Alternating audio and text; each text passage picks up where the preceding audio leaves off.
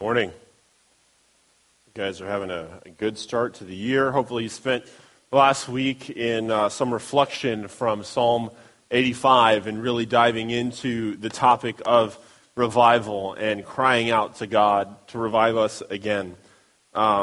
We are continuing our revival series this week, and last week, I told you that there are going to be parts in this series where it's going to be uncomfortable. One of them was, like we said last week, in order for us to walk in revival, we have to acknowledge that there may be parts of our life where we're walking in death, where maybe we've given into our flesh instead of following after God's Spirit. And God really wants to get us focused on the heart of the matter, not just the external manifestation of the sin that might be in our life, but He wants to go where that sin originates. And we said that, part of the reason that we're not experiencing revival or walking in the life that God has created us for is because we have allowed the world to come in and infiltrate and change us instead of being in a position where we go out and change and infiltrate and impact the world. And even in our walk with God, we have given into our flesh instead of His Spirit, and that always leads to death. But one thing that we know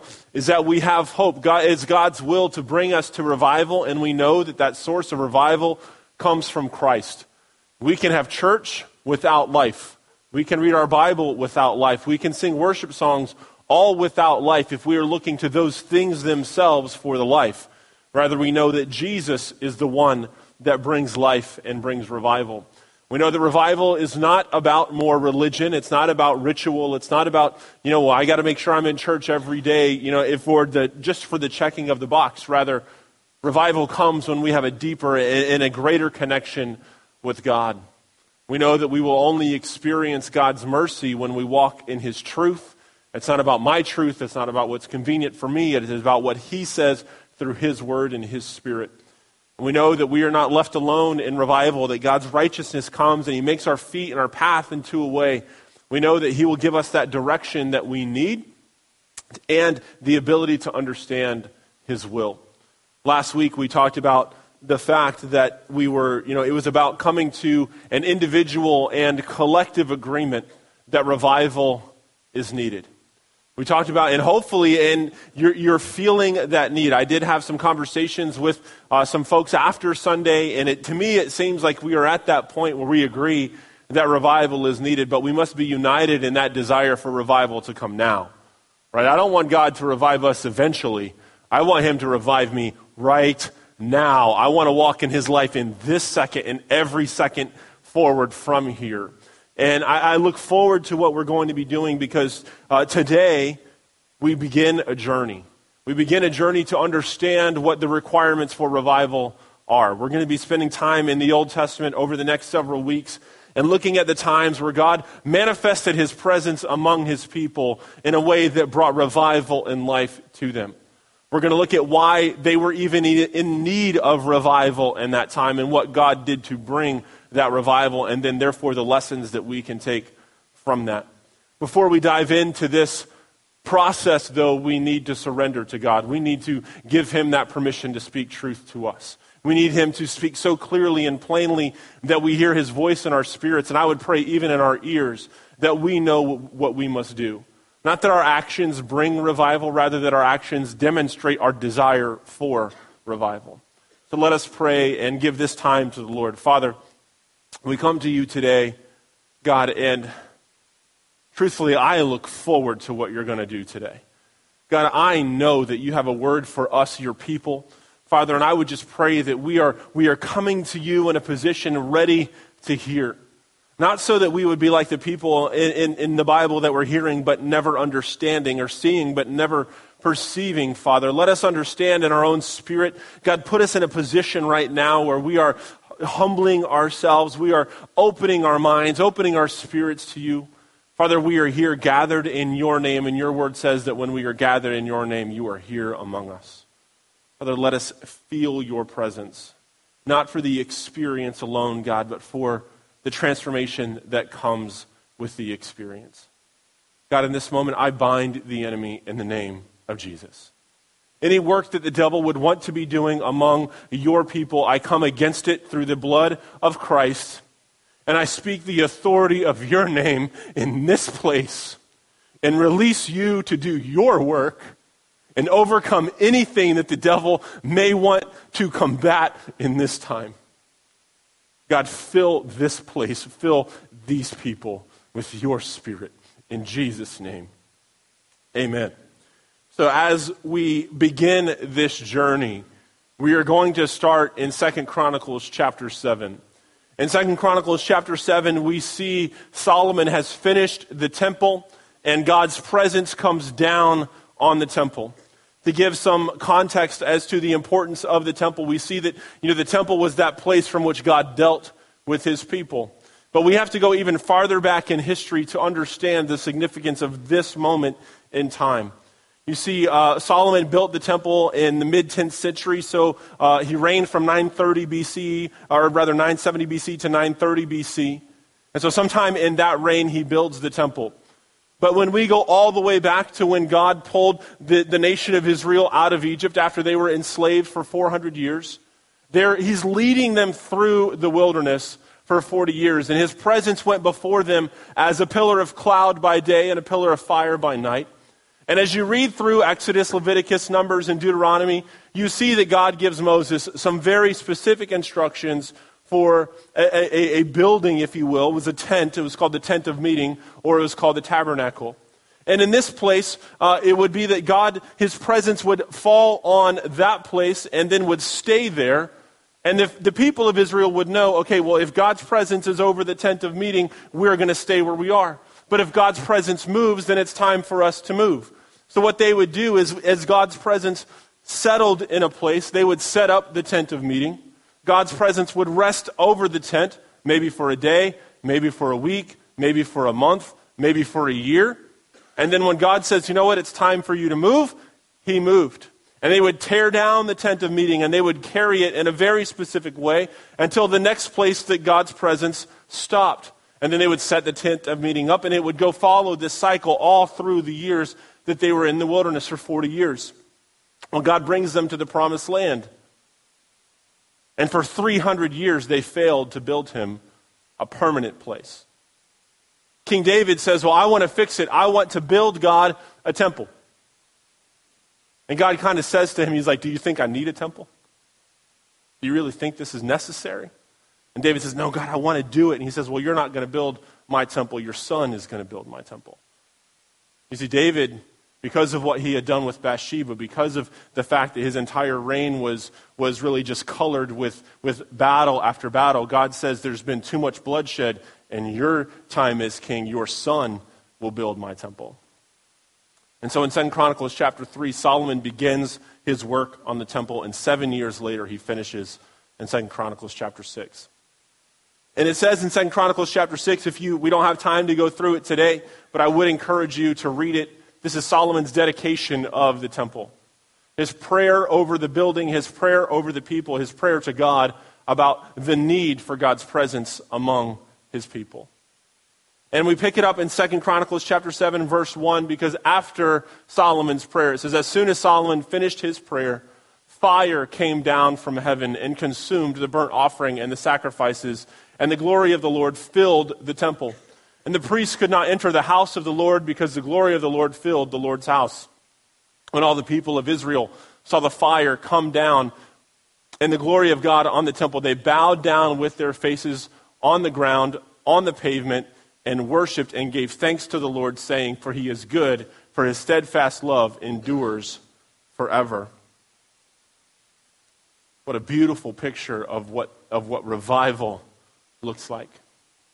We talked last week that revival is not about religion, it is about a deeper walk with God, and what that means for us is that we need his presence to be manifest among us.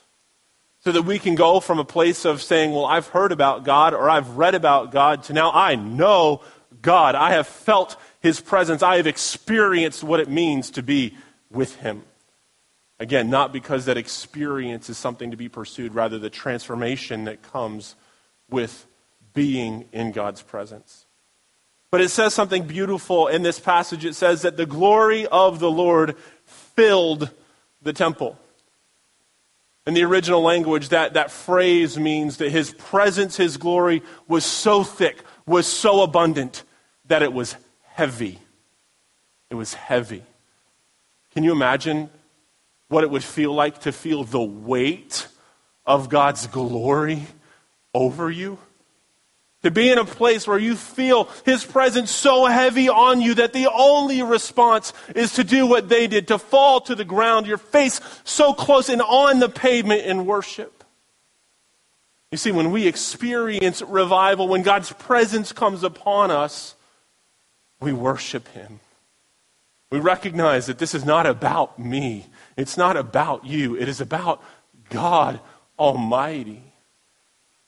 And the beautiful thing, the promise that God gives us, is that this experience in 2 Chronicles chapter 7 was not meant to be a singular experience. You see, Paul writes in a couple different places explaining to us that we are the temple of God. In 1 Corinthians 1, it says, "Do you not know that you are God's temple and that God's Spirit dwells in you?" That means that the glory that is heavy on the temple in 2 Chronicles 7, God says, I want my glory to be heavy in your life. I want you to feel the weight of my presence. I want you to understand the thickness of my Spirit. I want you to be affected by my life being infused into yours. That he would dwell in us. But not just in us individually. That's what 1 Corinthians 1 is about. In Ephesians chapter 2, Paul writes about how we are saved by grace through faith, but then in that we are made together as the body of Christ, the temple, the church.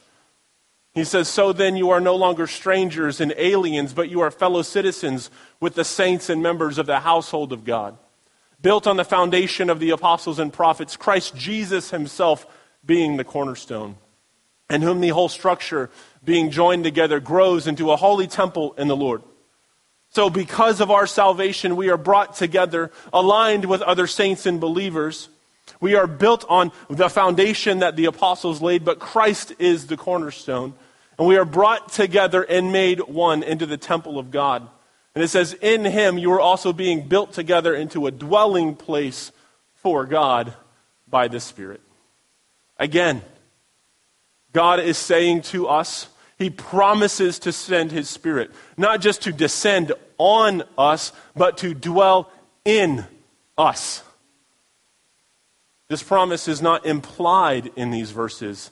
It is explicitly stated that is what God will do in our lives. You see, we are the temple of God.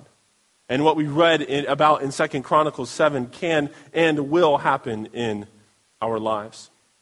But in order to walk in that kind of revival, in order to walk under the weight of his presence, under the thickness of his Spirit, we have to understand what the requirements are. We can't just look forward and look ahead and anticipate the promise without understanding what it is required from us in order to do that. And God was very explicit with Solomon about this.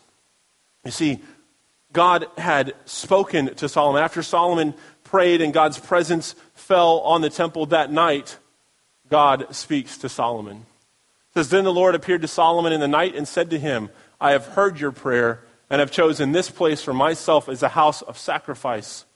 When I shut up the heavens so that there is no rain, or command locusts to devour the land, or send pestilence among my people." Okay, we need to stop right here and understand a few things. Because God says that he has chosen the temple for himself.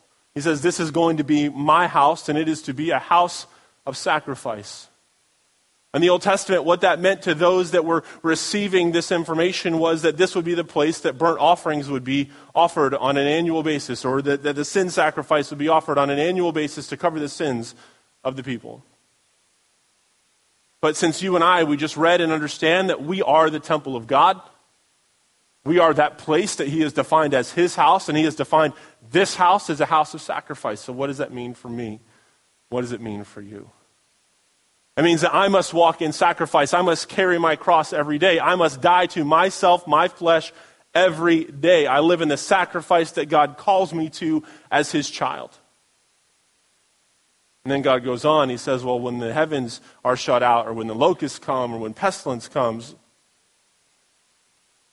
but it's not a random weather event when the rains don't come. It's not a random weather or natural phenomena when the locusts are come. What he says is, when I shut the heavens, when I send the locusts, when I send plague and pestilence among my people. Why would God do this?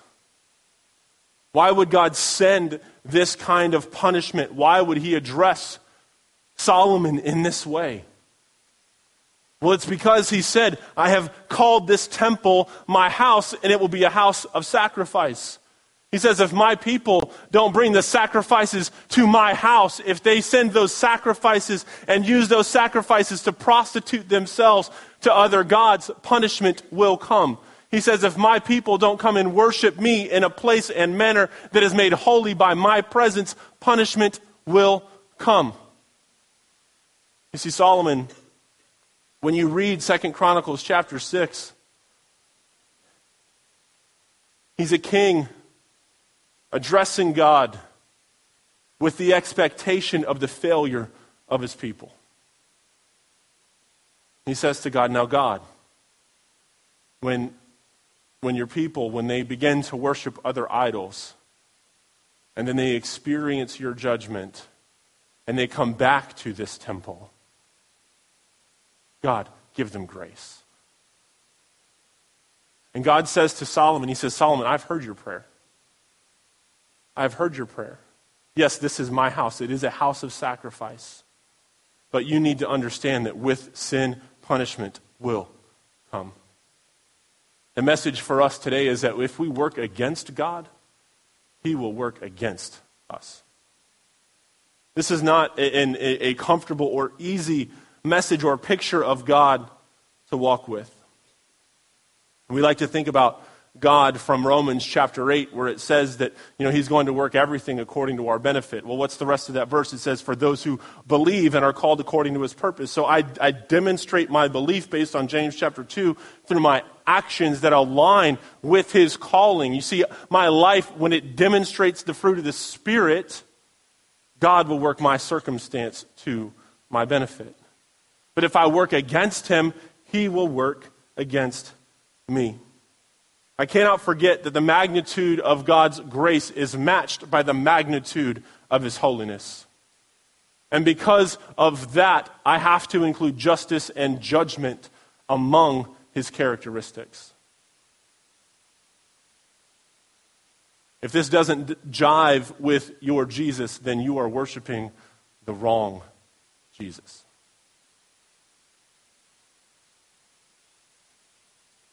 Jesus was the literal embodiment of God's grace.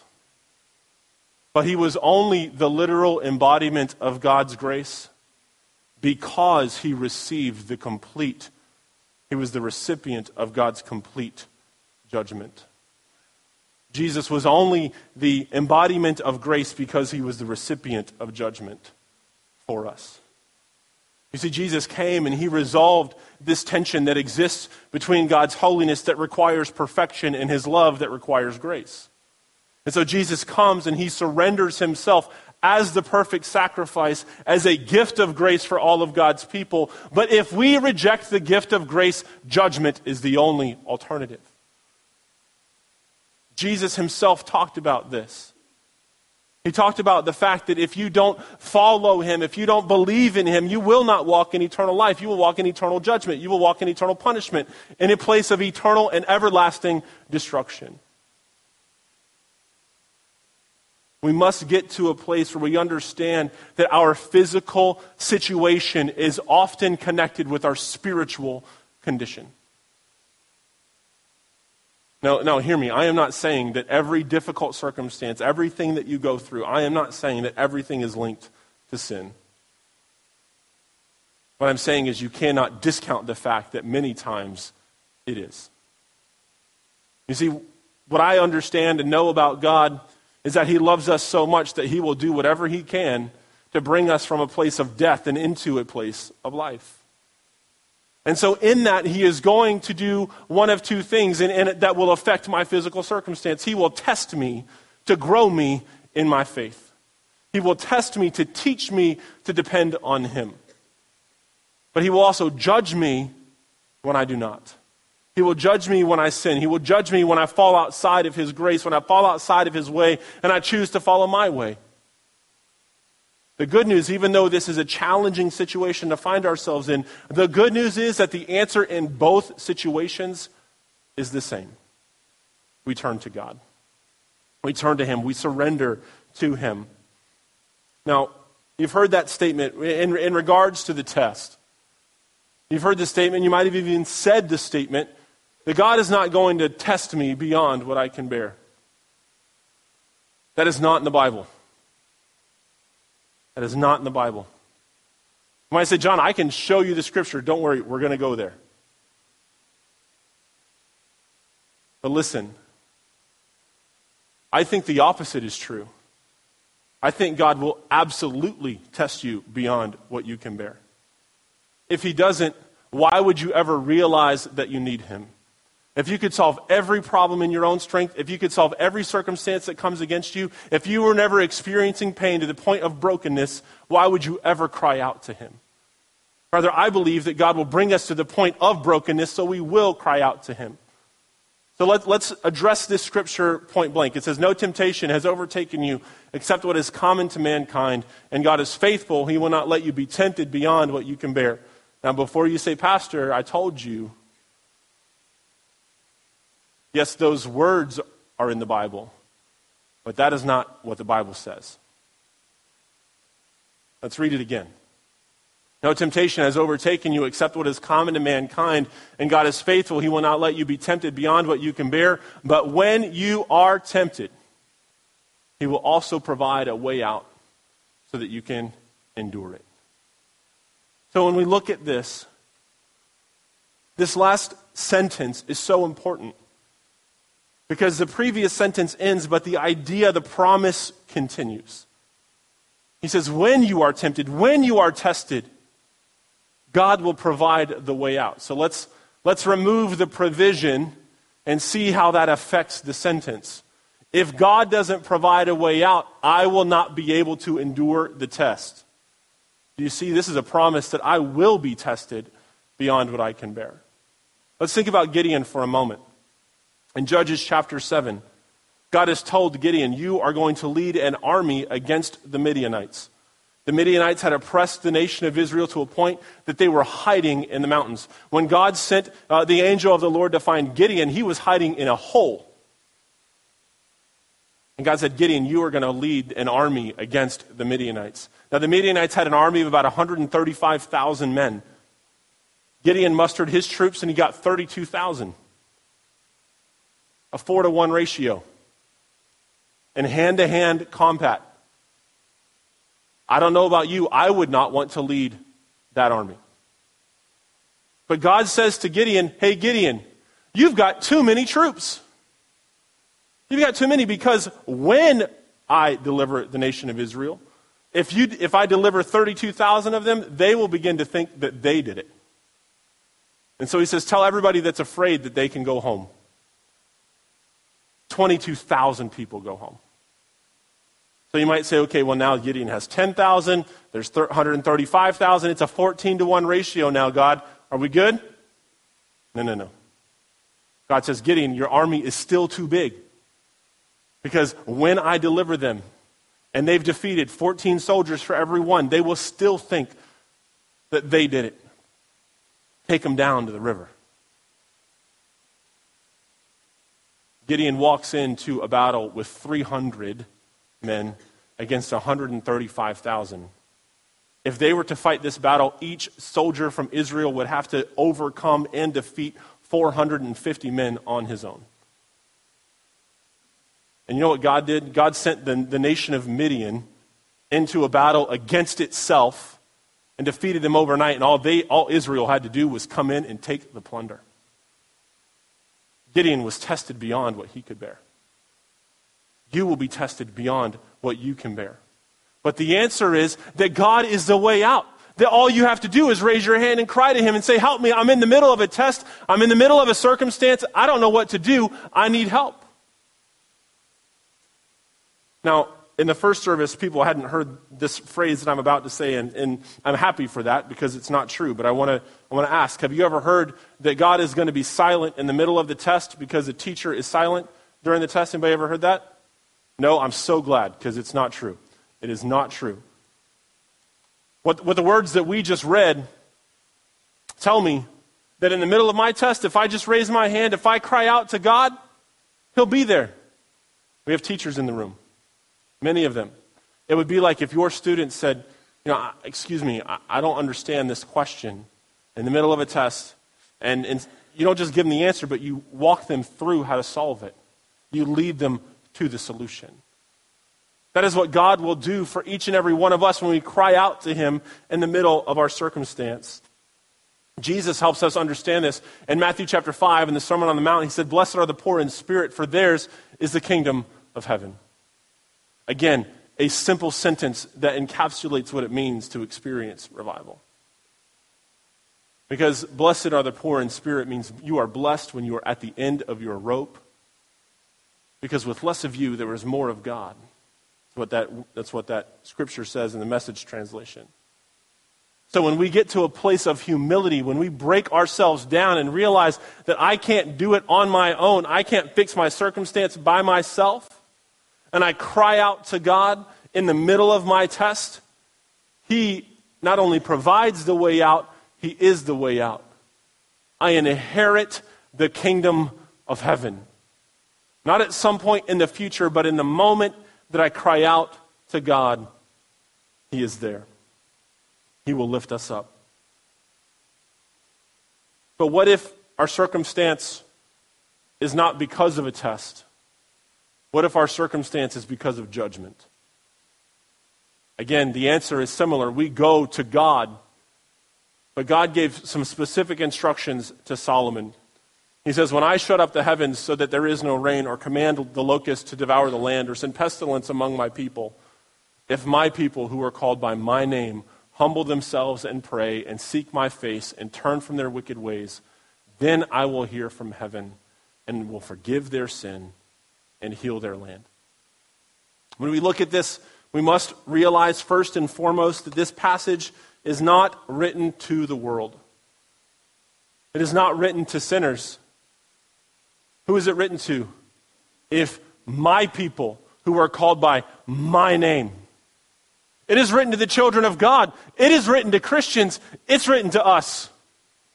God says if you are experiencing judgment in your life, you need to recognize that you're my child and you need to live by my ways. If we want to experience revival, we must acknowledge that God is speaking to us. When we look at this, we understand that, revival means that we need to be brought to life. Sinners aren't brought back to life, they are simply brought to life. Now they experience the benefit of revival. When the church is revived, when we as Christians are revived and we experience the weight of God's presence in our life, the world around us receives the benefit. The sinners around us can experience change. But the reason the sinners around us remain unchanged is maybe because God's people who are called by his name are not living according to his word. Maybe it's because we haven't done what he has called us to do. Maybe it's because we've chosen death over life. God says, if my people who are called by my name humble themselves and pray. We could separate that instruction. We could talk about the importance of humility separate from the importance of prayer, but I think that would be a mistake. Because one reason that we may not be experiencing revival is because our prayers lack humility. The humility implies inherent in it is a willingness to submit to authority. The word in the definition says it's a bowing of the knee or a bowing of the head to the one that is over you. The Israelites struggled with this to a point that God called them a stiff-necked people. So when you read that in your daily Bible reading, when you read that in your own study and you see God calling them, they are a stiff-necked people, it's because they have pride. It's because they aren't bowing their head. They're not willing to submit to God. God says that we must submit to Him. If we aren't submitting to Him, we aren't making spiritual contact. If our prayers are not coupled with that humility, He doesn't pay attention. Turn with me, if you will, to James chapter 4. I'm going to read the first 8 verses in your Bible. If you're following along in YouVersion, you'll be right there. But follow with me in James 4, 1 through 8. He says, "What causes quarrels and what causes fights among you? Is it not this, that your passions are at war within you? You desire and you do not have, so you murder. You covet and you cannot obtain, so you fight and quarrel. You do not have because you do not ask. You ask and you do not receive because you ask wrongly. You ask with wrong motives," your translation might say, "to spend it on your passions. You adulterous people, do you not know that friendship with the world is enmity or conflict or strife with God? Therefore, whoever wishes to be a friend of the world makes himself an enemy of God. Or do you suppose it is to no purpose that Scripture says He yearns jealously over the Spirit that He has made to dwell in us? But He gives more grace. Therefore, it says, God opposes the proud, but gives grace to the humble. Submit yourselves, therefore, to God. Resist the devil, and he will flee from you. Draw near to God, and He will draw near to you. Cleanse your hands, you sinners, and purify your hearts, you double-minded." The people that James is writing to, in the New Testament, by the way, had become so covetous that they were resorting to murder. They realized, my neighbor has something that I want, so I'm going to go kill my neighbor so I can have it. Instead of just asking God to meet their need. And James says, if you don't kill your neighbor, and you do ask God, you're not going to get what you asked for because you're asking with the wrong motives. You're asking for your own gratification. He says you have to change your heart. He says that God opposes the proud, but He shows favor and grace to the humble. Do you want God to come into your life? Do you want God to demonstrate revival and bring His presence to you? James says, submit to God. Resist the devil. Draw near to God and He will draw near to you. Cleanse your hands of sin. Purify your heart of idolatry. If we want to experience revival, if we want God to hear our prayer, we must offer that prayer in humility, because the prayer that moves God is the one that is offered to Him on His terms. We must approach God with a recognition of who He is. He is God Almighty. He made everything. He spoke this universe into existence. Who are we to cry out to Him to say, just meet my need, gratify my flesh? That is nothing more than spiritual pornography. When you objectify God that way. God says that if my people who are called by my name humble themselves and pray, and they seek my face. You see, God is calling to His people, and He says, you must seek my face. If you want to experience change, not just in your circumstance, but in your heart, then come into my presence. And we seek His face, again, not on our terms, but on His, that we seek His face only. Jesus says in Matthew chapter 6:33, He says, seek His kingdom and His righteousness first. He is not a focus of our life. He is the focus of our life. And this is exactly what God is addressing with the people in 2 Chronicles 7. You see, later on in verse 19, He calls the people out because they were worshiping idols. And the reason that they worshiped idols was not just because, the worship service at the idol church was better than the worship service at their church.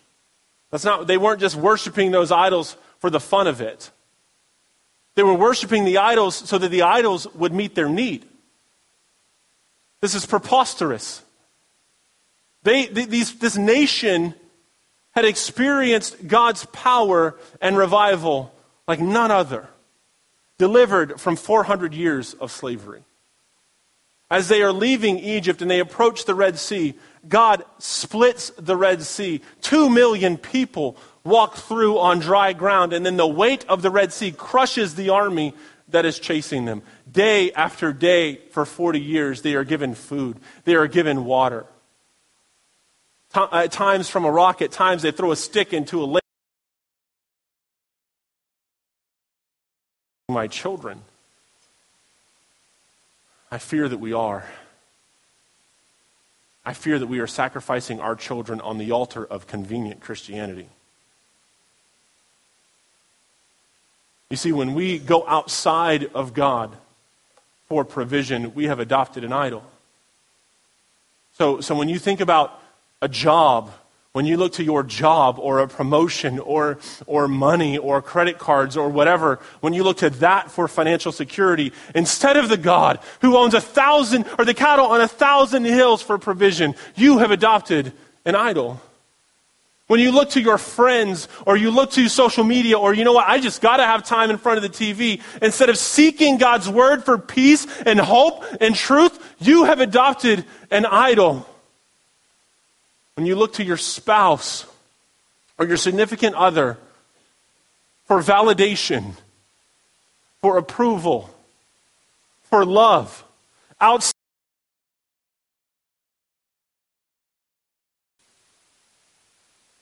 You see, when we look for something outside of God to provide in our situation, we cut off God's intervention into our circumstance. We cancel it. If God, think about it. We go to God, help me in this way.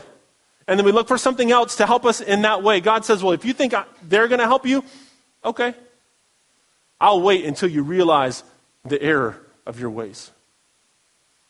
Until you reach that place of brokenness and darkness. We cannot.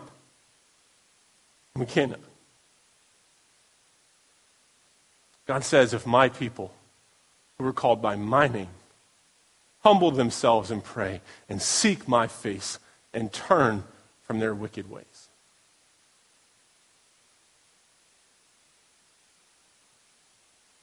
To think that God's people would have wicked ways is a problem all in itself. The reason that the Israelites would worship other idols, and the reason that we go to them, is because there is no accountability for sin with an idol. People like idols because they can use the word God without the boundaries that God brings. You see, God is holy, like we said, and there is a requirement for us to walk in his righteousness. If we want his life, we walk in his truth, right? We said that last week. I think about the prodigal son. The prodigal son said to his father, give me my inheritance. In our vernacular, he said to his dad, I wish you were dead. Give me my money now. And his father, he gives him the money and he goes off and he squanders it. And he finds himself in a place of judgment. God wasn't testing this man. He was in consequence for his sin.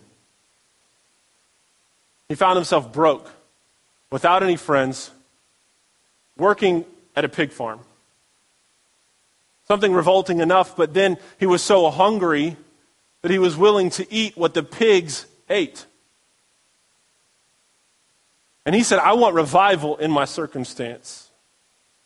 I want change in this place. Did he write his father a letter?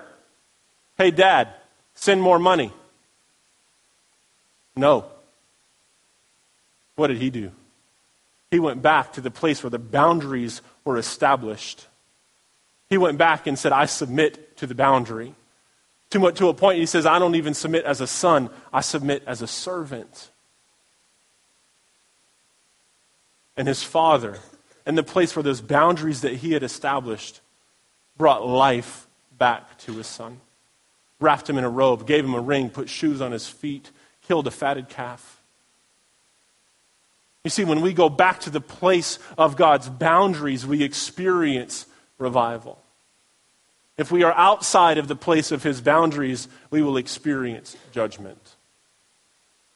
We must acknowledge this. You see, turning away from our wicked ways requires two things. It requires us to acknowledge that the way is wicked, and then we must turn away from it. I can't just look at my sin and say, well, I made a mistake. Again. It's just a bad habit. Well, that's just the way I was made. Well, God understands. It's just part of my personality. Listen, if I lessen it to those things, what I'm doing is I am not calling it what God calls it. And if I don't call it what God calls it, I'm not releasing him to address the sin. I'm not releasing him to address my circumstance. If I want change, I need to call my sin what God calls it. I need to recognize that my sin is an affront to him.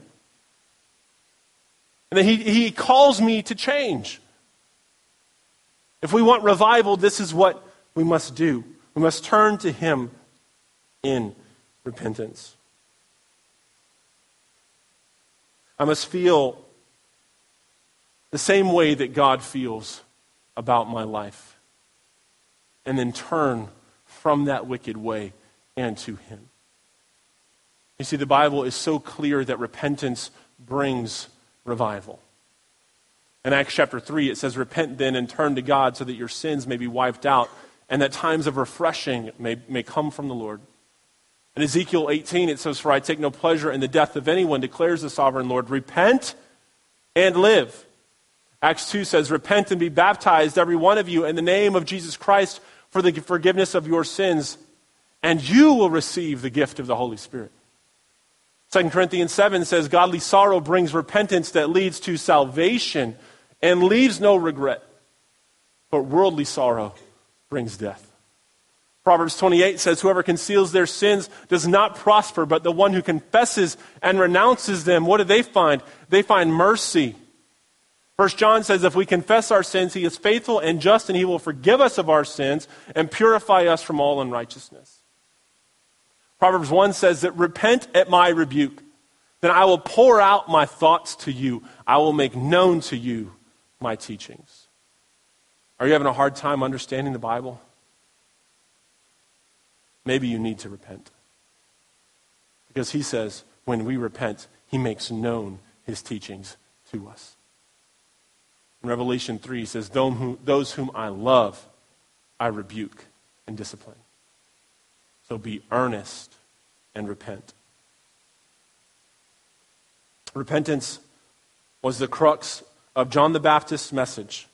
He came out of the wilderness and he said, repent, for the kingdom of heaven is near.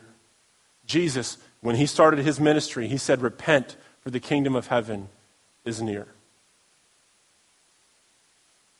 The kingdom of heaven is near. It is upon us. But if we want to experience the kingdom of heaven, if we want to walk in the kingdom of heaven, we must repent. And what we see, I love this verse from Revelation. You see, it's from Revelation 3 in the letter to the church in Laodicea. And that church was useless. They weren't doing anything for God. And God says that you make me want to puke. And what does he give them? He gives them grace. He says, repent. Repent. He says, the reason that you experience judgment, the reason that you experience this circumstance is because I love you. Don't you see that I love those, or those that I discipline, I love? I had a dad that would always say, John, the spanking that you're getting hurts me more than it hurts you. I don't know that I ever believed him. But the message that he was telling me was, John, I love you too much to let you grow and walk in a way that doesn't align with the boundaries of my house. When we experience judgment, what we need to hear from God is, child, I love you too much to let you grow and walk in a way that doesn't align with the boundaries of my house.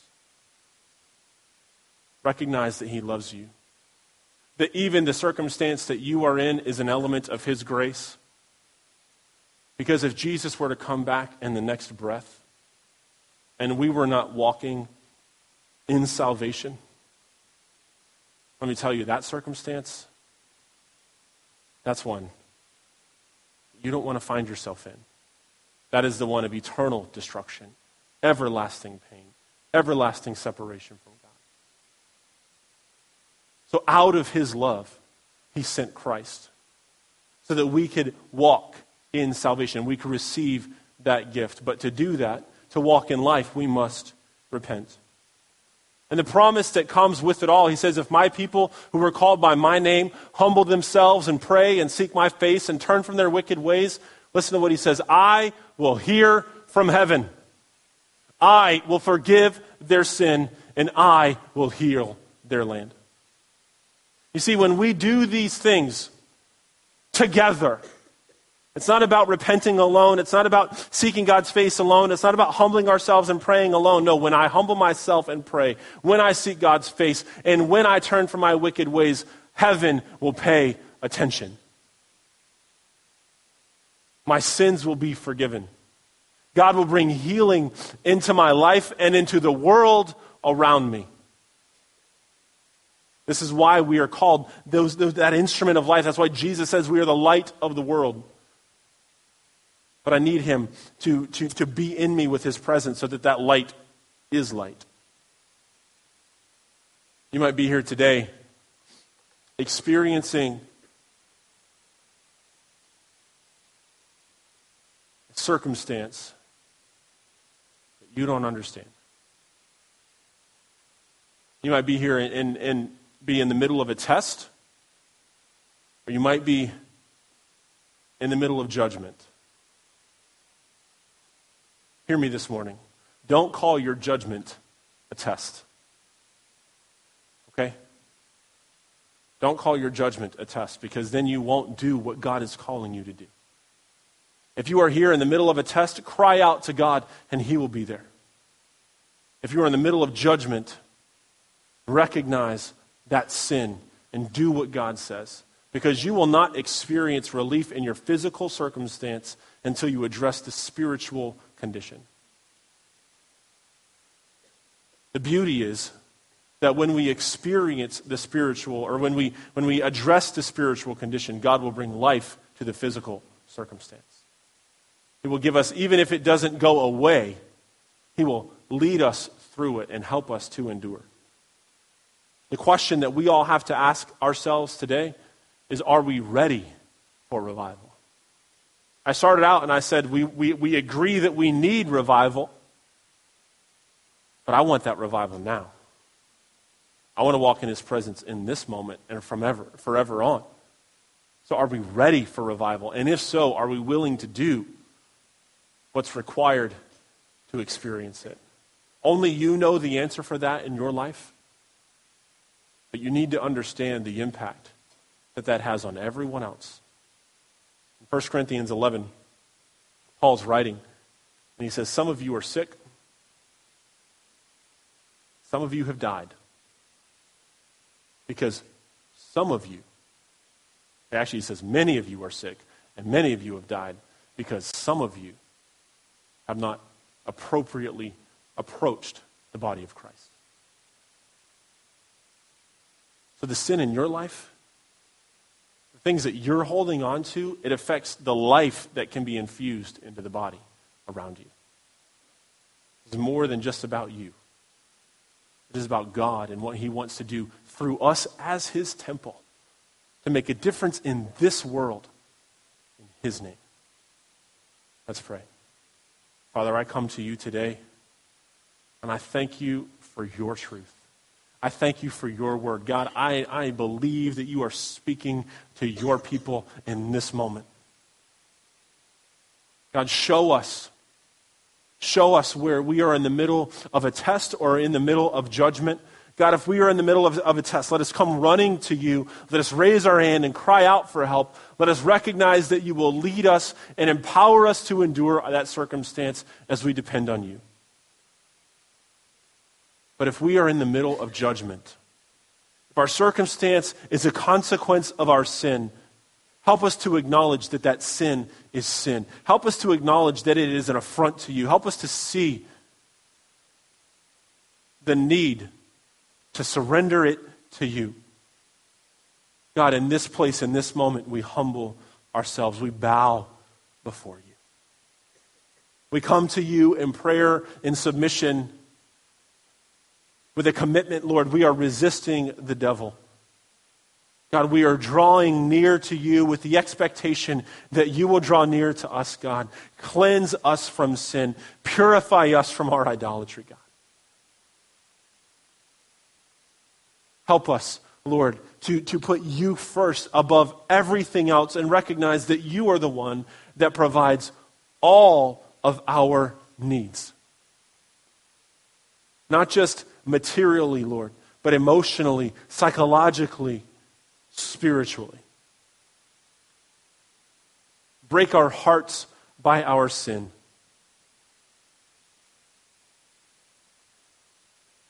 And let us turn from our wicked ways. God, we are here and we are crying out to you in this place, Lord, and we trust that you will be true to your word. That you, and right even now, there is someone that you are hearing that you haven't heard for a while, not because you were incapable, God, but because now they have come to you on your terms. Hear from your throne in heaven. Forgive our sin and heal our land. Heal our life and the world around us.